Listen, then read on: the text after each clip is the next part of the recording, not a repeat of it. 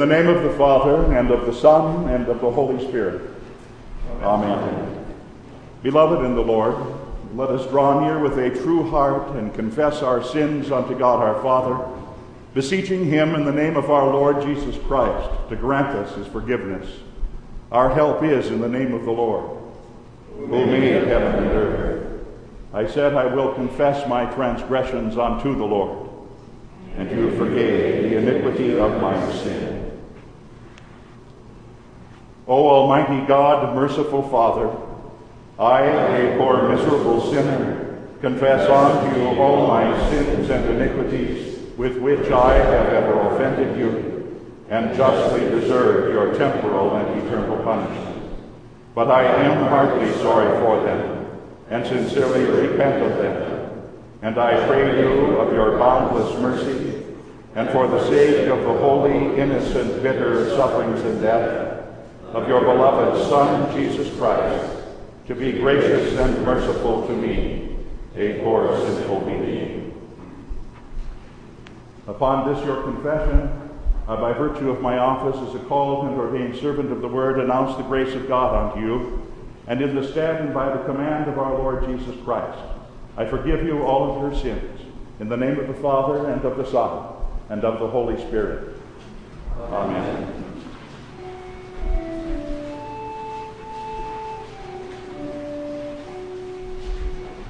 It is God who executes judgment, putting down one and lifting up another. We give thanks to you, O God. We give thanks for your King is near. We recount your wondrous deeds. At the set time that I appoint, I will judge with equity. For not from the east nor from the west, and not from the wilderness comes lifting up. But I will declare it forever. I will sing praises to the God of Jacob. Glory be to the Father, and to the Son, and to the Holy Spirit, as it was in the beginning, is now, and will be forever. Amen. It is God who executes judgment, putting down one and lifting up another. Lord, have mercy upon us. Christ, have mercy upon us. Lord, have mercy upon us. Glory be to God on high, and on earth peace, goodwill toward men. We praise thee, we bless thee, we worship thee. We glorify thee, we give thanks to thee for thy great glory. O Lord God, heavenly King, God the Father Almighty. O Lord, the only begotten Son, Jesus Christ. O Lord God, Lamb of God, Sovereign of the Father, that takest away the sin of the world, have mercy upon us. Thou that takest away the sin of the world, receive our prayer. Thou that sittest at the right hand of God the Father, have mercy upon us. For thou only art holy, thou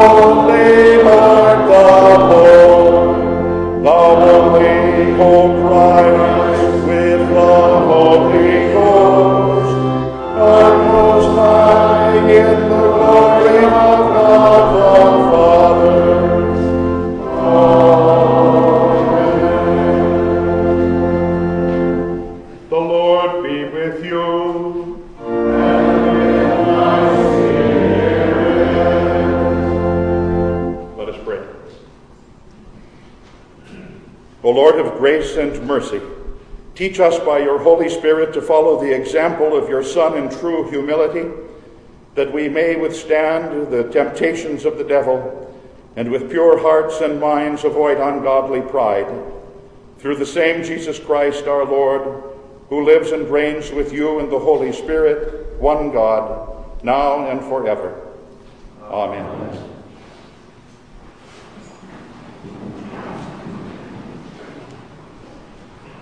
The scripture readings for this, the 14th Sunday after Pentecost. The Old Testament reading from the 25th chapter of Proverbs. It is the glory of God to conceal things, but the glory of kings is to search things out. As the heavens for height and the earth for depth, so the heart of kings is unsearchable. Take away the dross from the silver, and the smith has material for a vessel. Take away the wicked from the presence of the king, and his throne will be established in righteousness. Do not put yourself forward in the king's presence, or stand in the place of the great, for it is better to be told, "Come up here," than to be put lower in the presence of a noble. What your eyes have seen, do not hastily bring into court, for what will you do in the end when your neighbor puts you to shame? Argue your case with your neighbor himself, and do not reveal another's secret, lest he who hears you bring shame upon you, and your ill repute have no end. This is the word of the Lord. Thanks be to God.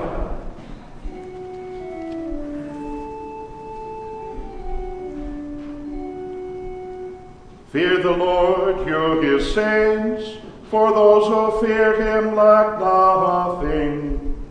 Many are the afflictions of the righteous, but the Lord delivers him out of them all. The epistle lesson from the 13th chapter of Hebrews. Let brotherly love continue. Do not neglect to show hospitality to strangers, for thereby some have entertained angels unawares.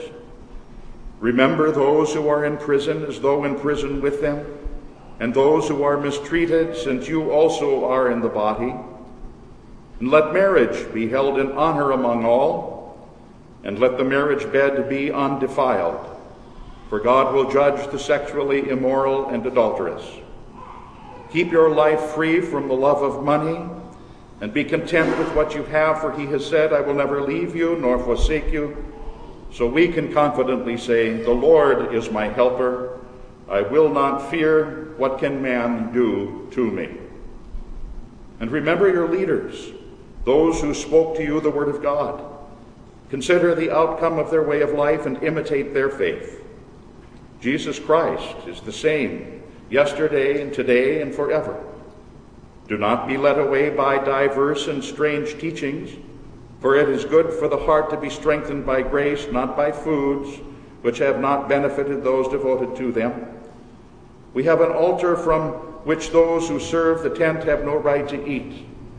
For the bodies of those animals whose blood is brought into the holy places by the high priest as a sacrifice for sin are burned outside the camp. And so Jesus also suffered outside the gate in order to sanctify the people through his own blood.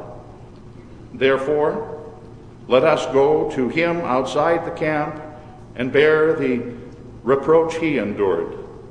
For here we have no lasting city, but we seek the city that is to come. Through him, then, let us continually offer up a sacrifice of praise unto God, that is, the fruit of lips that acknowledge his name. Do not neglect to do good and to share what you have, for such sacrifices are pleasing unto God. Obey your leaders and submit to them, for they are keeping watch over your souls, as those who will have to give an account. Let them do this with joy and not with groaning, for that would be of no advantage to you. This is the word of the Lord. Thanks be to God. Hallelujah, hallelujah, hallelujah.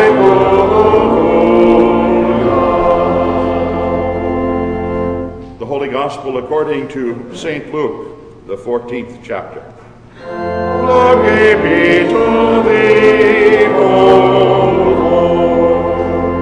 Lord. One Sabbath, when Jesus went to dine at the house of a ruler of the Pharisees, they were watching him carefully. And behold, there was a man before him who had dropsy. And Jesus responded to the lawyers and the Pharisees, saying, "Is it lawful to heal on the Sabbath or not?" But they remained silent. And then he took him and healed him and sent him away. And he said to them, "Which of you, having a son or an ox that has fallen into a well on the Sabbath day, will not immediately pull him out?" And they could not reply to these things.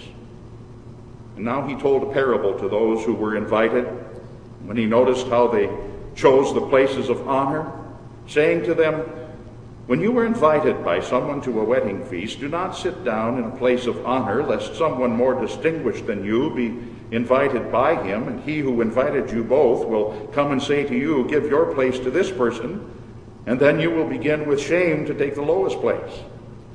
But when you are invited, go and sit in the lowest place, so that when your host comes, he may say to you, 'Friend, move up higher,' and then you will be honored in the presence of all who sit at the table with you.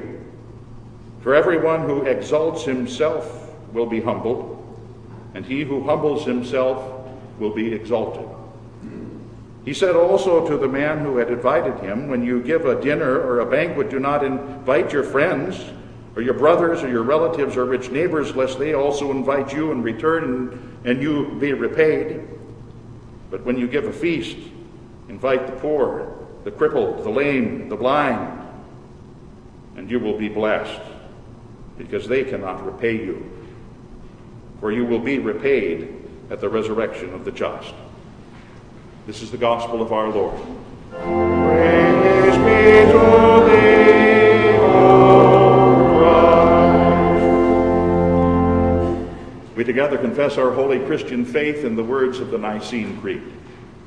I believe in one of God, the Father Almighty, maker of heaven and earth, and of all things visible and invisible, and in one Lord Jesus Christ, the only begotten Son of God, begotten of his Father before all worlds, God of God, light of light, very God of very God, begotten, not made, being of one substance with the Father, by whom all things were made, who for us men and for our salvation came down from heaven, and was incarnate by the Holy Spirit of the Virgin Mary, and was made man, and was crucified also for us under Pontius Pilate. He suffered and was buried, and the third day he rose again according to the Scriptures, and ascended into heaven, and sits at the right hand of the Father. And he will come again with glory to judge both the living and the dead, whose kingdom will have no end. And I believe in the Holy Spirit, the Lord and giver of life, who proceeds from the Father and the Son, who with the Father and the Son together is worshipped and glorified, who spoke by the prophets. And I believe in one holy Christian and apostolic church. I acknowledge one baptism for the remission of sins, and I look for the resurrection of the dead and the life of the world to come. Amen.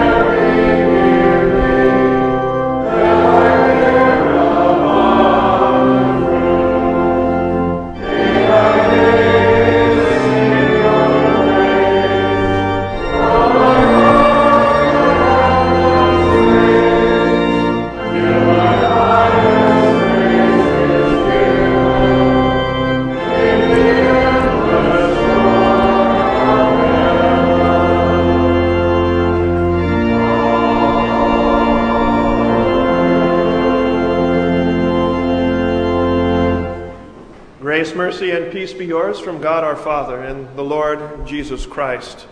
Today we consider the gospel reading, which begins this way. One Sabbath, Jesus went to dine at the house of a ruler of the Pharisees. Friends in our Lord Jesus, the entrepreneurial sort might find quite an opportunity in today's gospel reading.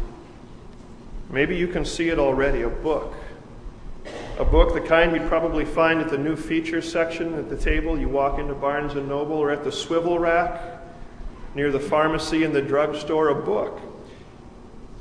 book entitled Sabbath Lessons in Social Etiquette. And the subtitle would read, Learning Social Graces from Jesus. And you know it would sell. It's a sad reality that all too many see in Jesus little more than that. A sage advice giver on all things from diplomacy to the dining table. The Son of the eternal God did not take on human flesh and sin and pain in order that he might simply save faces when it comes to social graces. Even in today's gospel account, on each opportunity on which he seizes to teach, in each case, in that gospel account of the Sabbath day dinner today, in each case Jesus aims far deeper, aiming at things that are eternal. Consider, the account begins by placing Jesus here at the house of a ruler of the Pharisees. Now this host has invited to this dinner banquet all of his cronies, his friends, Pharisees. Those were teachers of the Mosaic law. Pharisees and lawyers, professional advisors in the law. This crowd knew the law. Jesus' presence there may seem a bit out of place, but no matter the motive, he was invited, and as he had done on previous occasions, he was pleased to accept the invitation, and so there he was. Were there ulterior motives? Luke does note that they, the Pharisees and the lawyers, they were watching him closely. They were inspecting his every move and scrutinizing his every move.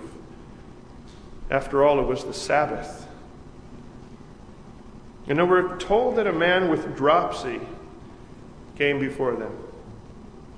Now, the condition's not as it sounds.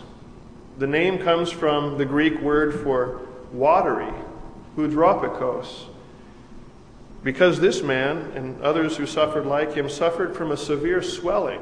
So you get the term watery.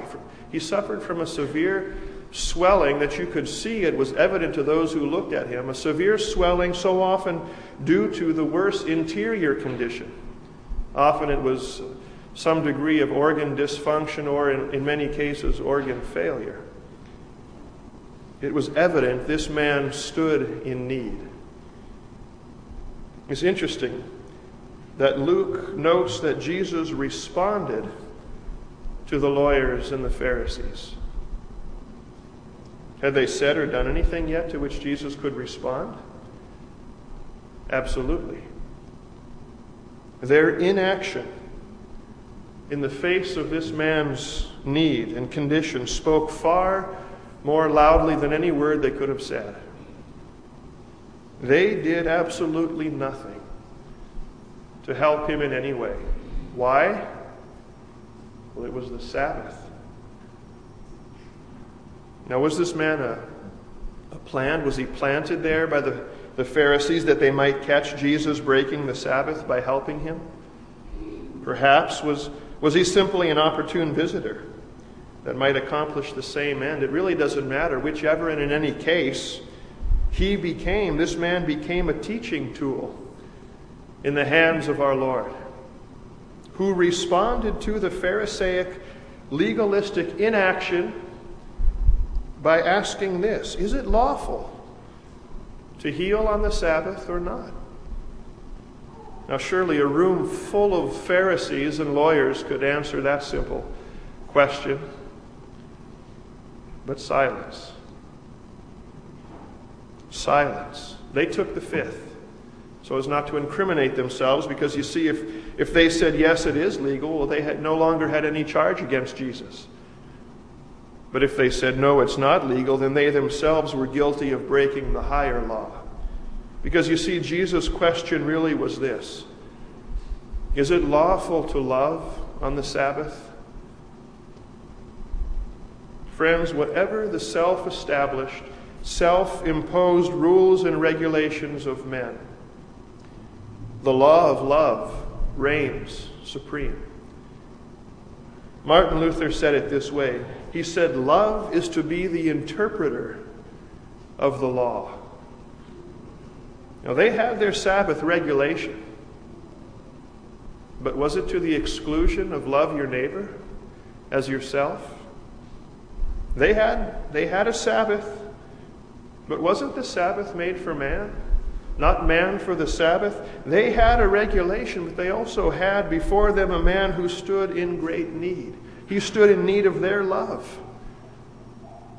He stood in need of their kindness, of their long suffering with him at this particular occasion, in need of their gentleness and their goodness. St. Paul writes, against such things, love and kindness and gentleness and goodness, against such things, he writes, there is no law. We've got to stop and ask ourselves this: what were the Pharisees and lawyers really doing? You know what they were doing? They were scrutinizing Jesus in order to disqualify him.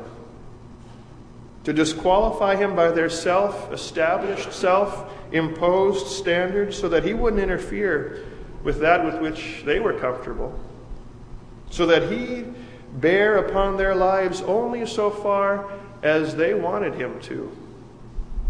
And friends, we've all got to beware of doing exactly that, of trying to catch Jesus in standards of our own design in order that we might disqualify him, at least to a degree.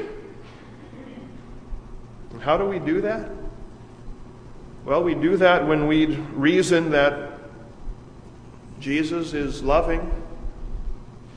He's loving and embracing and saying anything against the chosen lifestyles of others. For instance, against premarital sexual relationships, or against extramarital sexual relationships, or homosexuality, that's saying things against these things or against the worldviews that others embrace. Well, that simply wouldn't be loving as Jesus is loving. You could call it the Anne Rice effect. Maybe you know of Anne Rice. She's a noted author of vampire novels who some time ago publicly confessed and professed Christianity. But only some weeks ago she's publicly now renounced it, saying, and I quote her, "I quit Christianity. I'm out," she says. "In the name of Christ," she says, I refuse to be she lists homosexuality. "I refuse to be anti-secular humanism," and she lists many other things. Which of you, including Anne Rice, which of you, if a son or a brother, even if he be strong-willed as an ox, which of you, if a son or brother has fallen into the well shaft of a particular sin, which of you would leave him there? Would we not immediately lend a hand?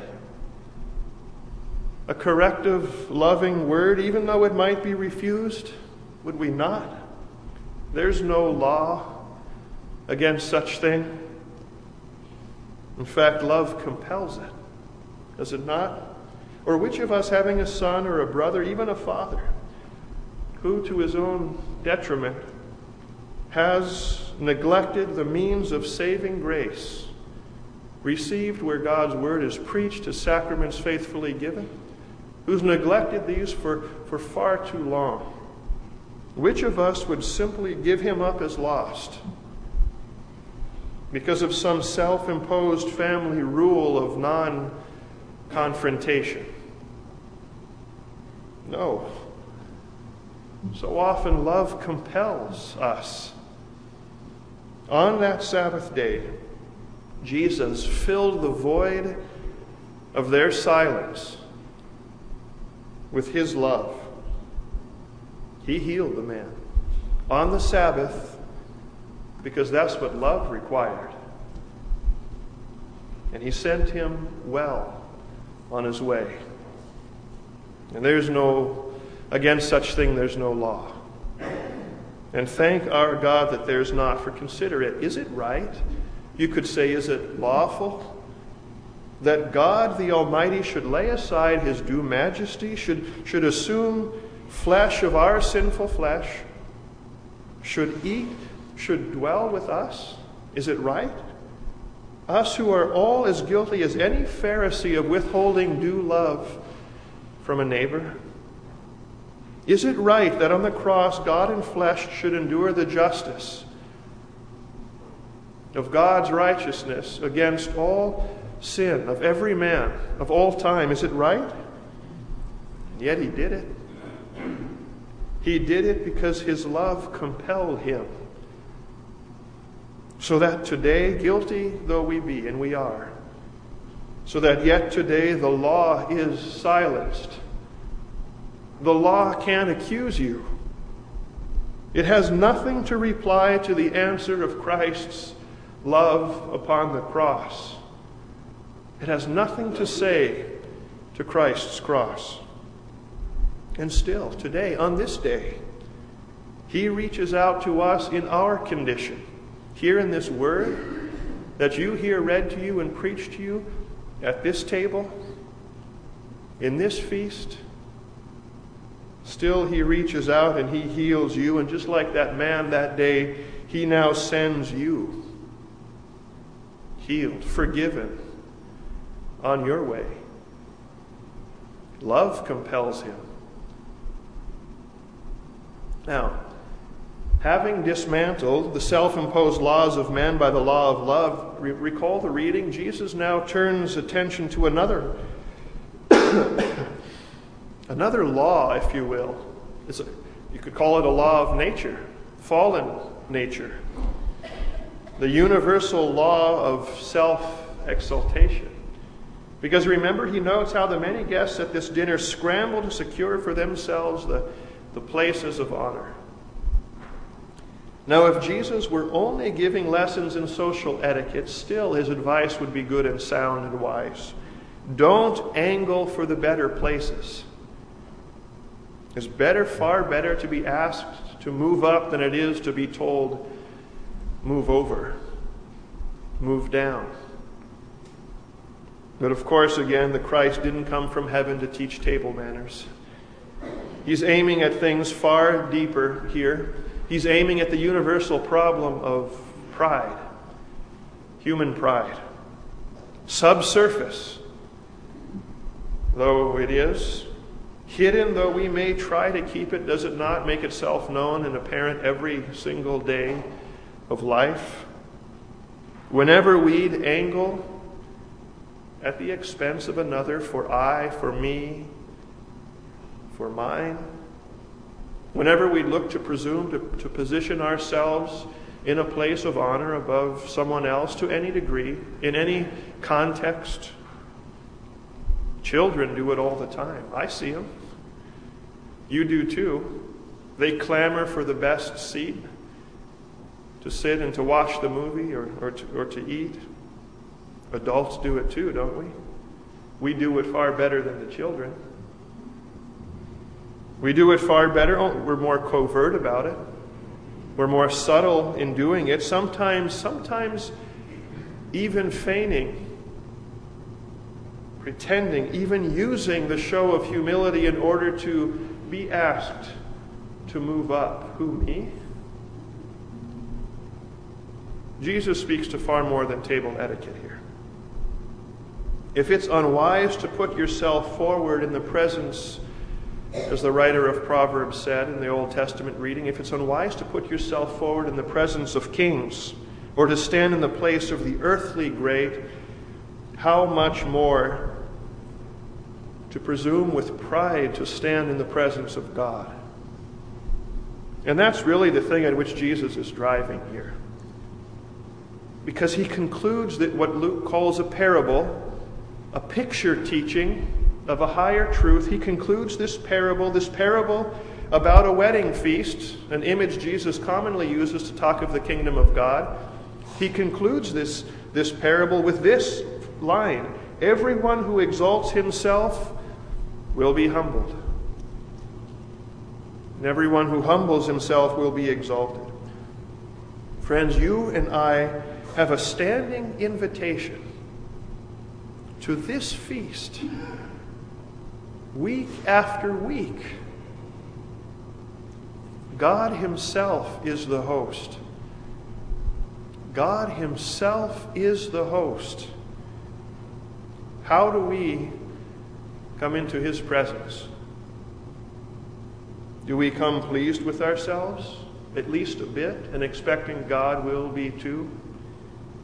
Or do we come here sizing up one another, measuring, scrutinizing the specks in each other's eyes, so that we might get a good feel for what place you or I might envision for ourselves here at this table? Do we come through those doors every week, assuming and presuming that we deserve a place here? Scripture says God opposes the proud, but he gives grace, it says, to the humble. And let's not pat ourselves on the back for being humble. Those who are humbled only because God has humbled us. The psalmist says, I was brought low. Not I brought myself low, but he says, I was brought low and the Lord saved me. How does he bring us low? Through his word, the law, by which we're taught, as Isaiah says, that even our best righteousnesses amount to little more than filthy rags. Brought low. We're brought low through ailment and illness, are we not?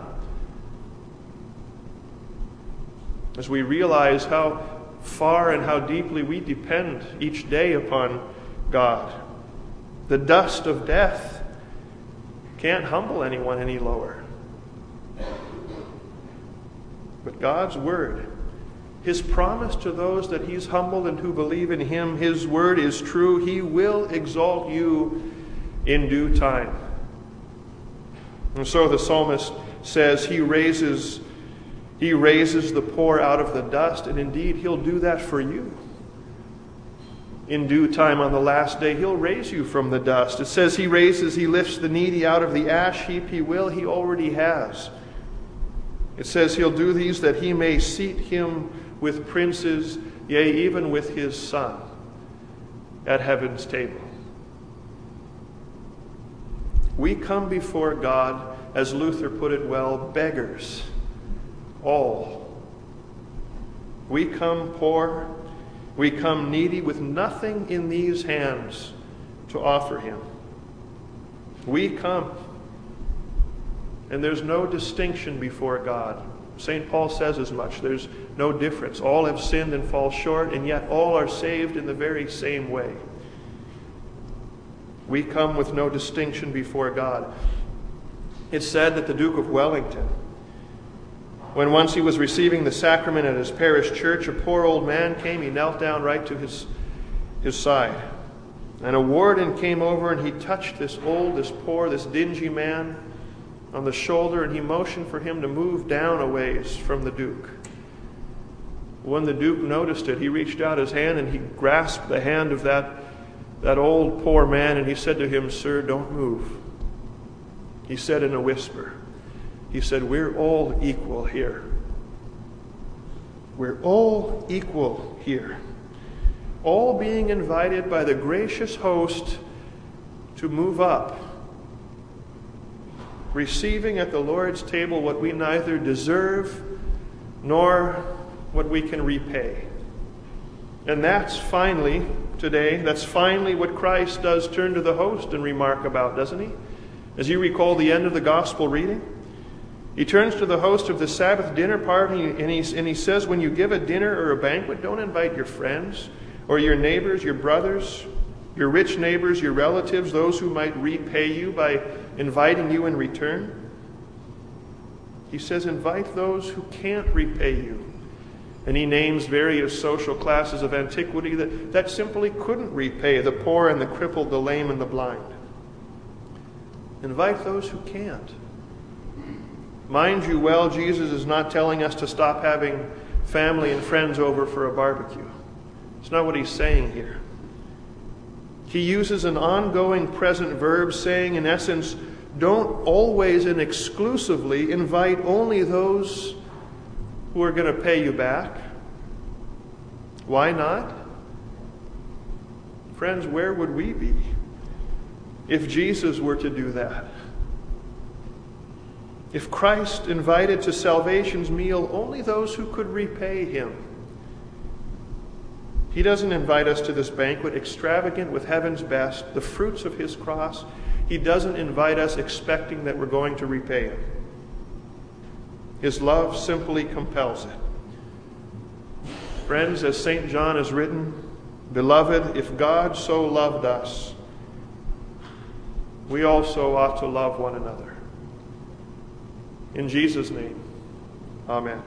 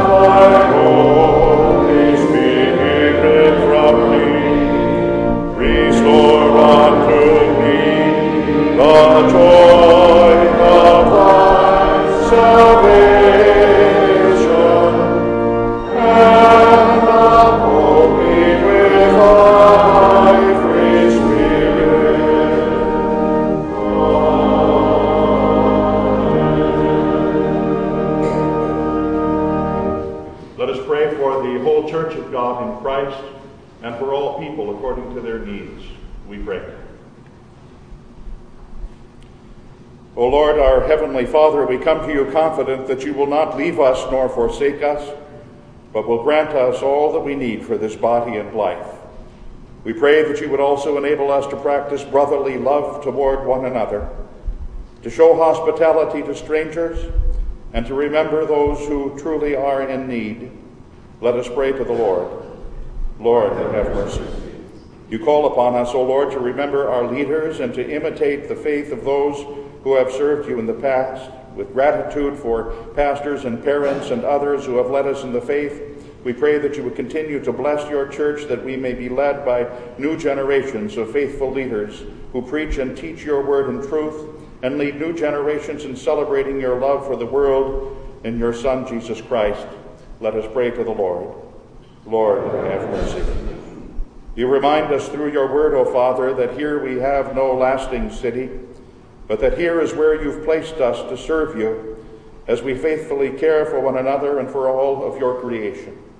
We therefore ask you to guide the President and the Congress and the courts of our nation and the governor and the legislators of our state and all the judiciary of our land, that they may serve your purposes for our nation and world. Let us pray to the Lord.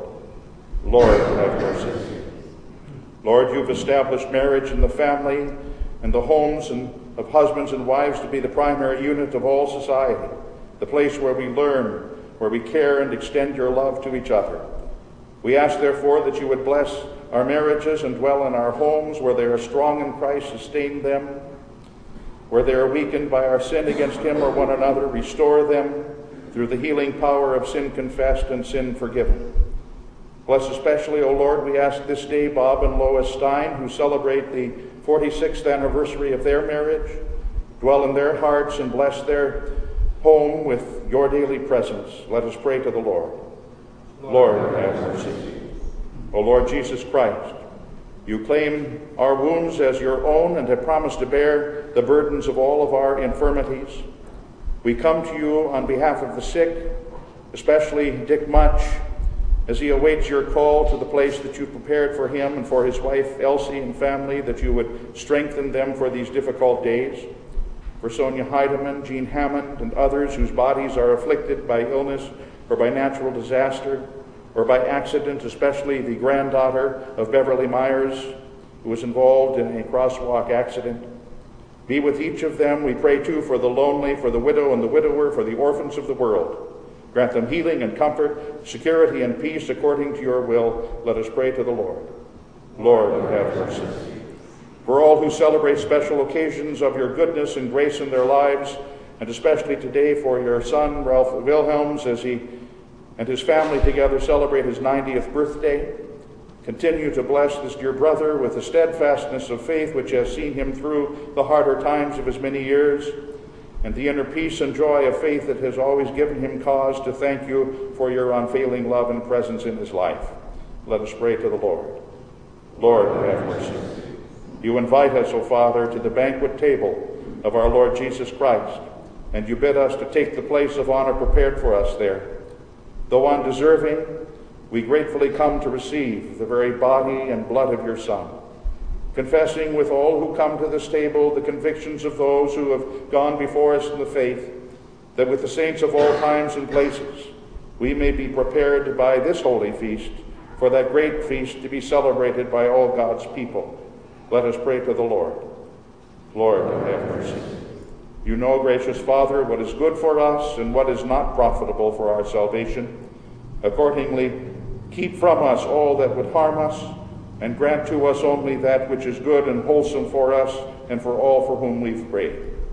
Hear us and grant us these things through your Son, Jesus Christ our Lord, to whom with you and the Holy Spirit be all honor and glory now and forever. Amen.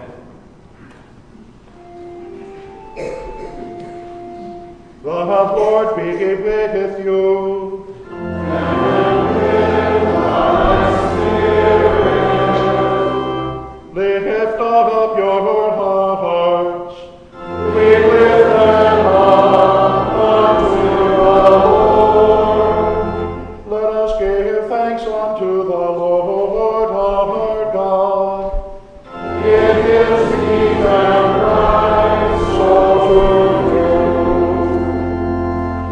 It is truly meet, right, and salutary that we should at all times and in all places give thanks to you, Holy Lord, Almighty Father, everlasting God, through Jesus Christ our Lord, who on this day overcame death and the grave, and by his glorious resurrection opened unto us the way of everlasting life. And therefore with angels and archangels and with all the company of heaven, we laud and magnify your glorious name, evermore praising you and saying, Holy, holy, holy, Lord God of Sabaoth, heaven and earth are full of thy glory. Hosanna, Hosanna, Hosanna in the highest. Blessed is he, blessed is he, blessed is he that cometh in the name of the Lord. Hosanna, Hosanna, Hosanna in the highest. Our Father, who art in heaven, hallowed be thy name. Thy kingdom come, thy will be done, on earth as it is in heaven. Give us this day our daily bread, and forgive us our trespasses, as we forgive those who trespass against us. And lead us not into temptation, but deliver us from evil. For thine is the kingdom, and the power, and the glory forever and ever. Amen.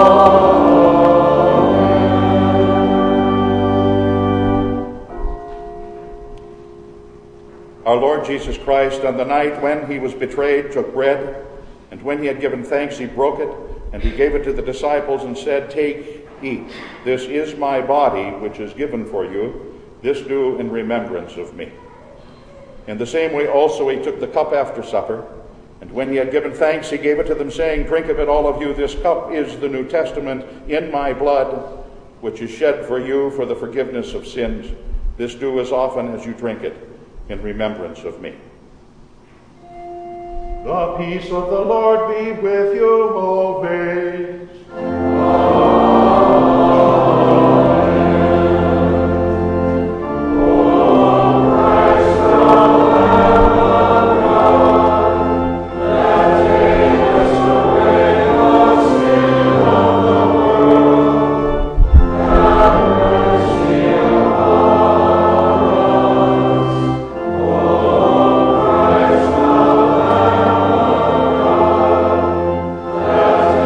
Let's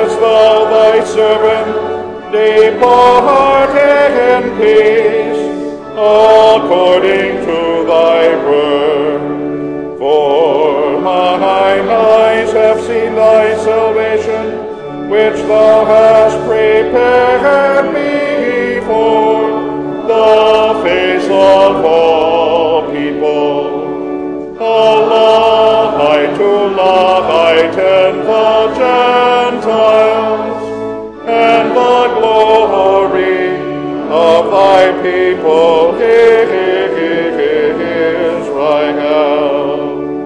Glory be to the Father, and to the Son, and to the Holy Ghost, as it was in the beginning, is now, and ever shall be, world without end.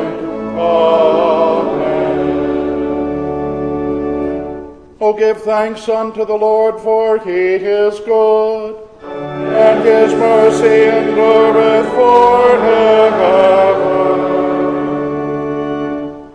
We give thanks to you, Almighty God, that you've refreshed us through this salutary gift, and we implore you that of your mercy you would strengthen us through the same in faith toward you and in fervent love toward one another, through Jesus Christ, your Son, our Lord, who lives and reigns with you and the Holy Spirit, one God, now and forever.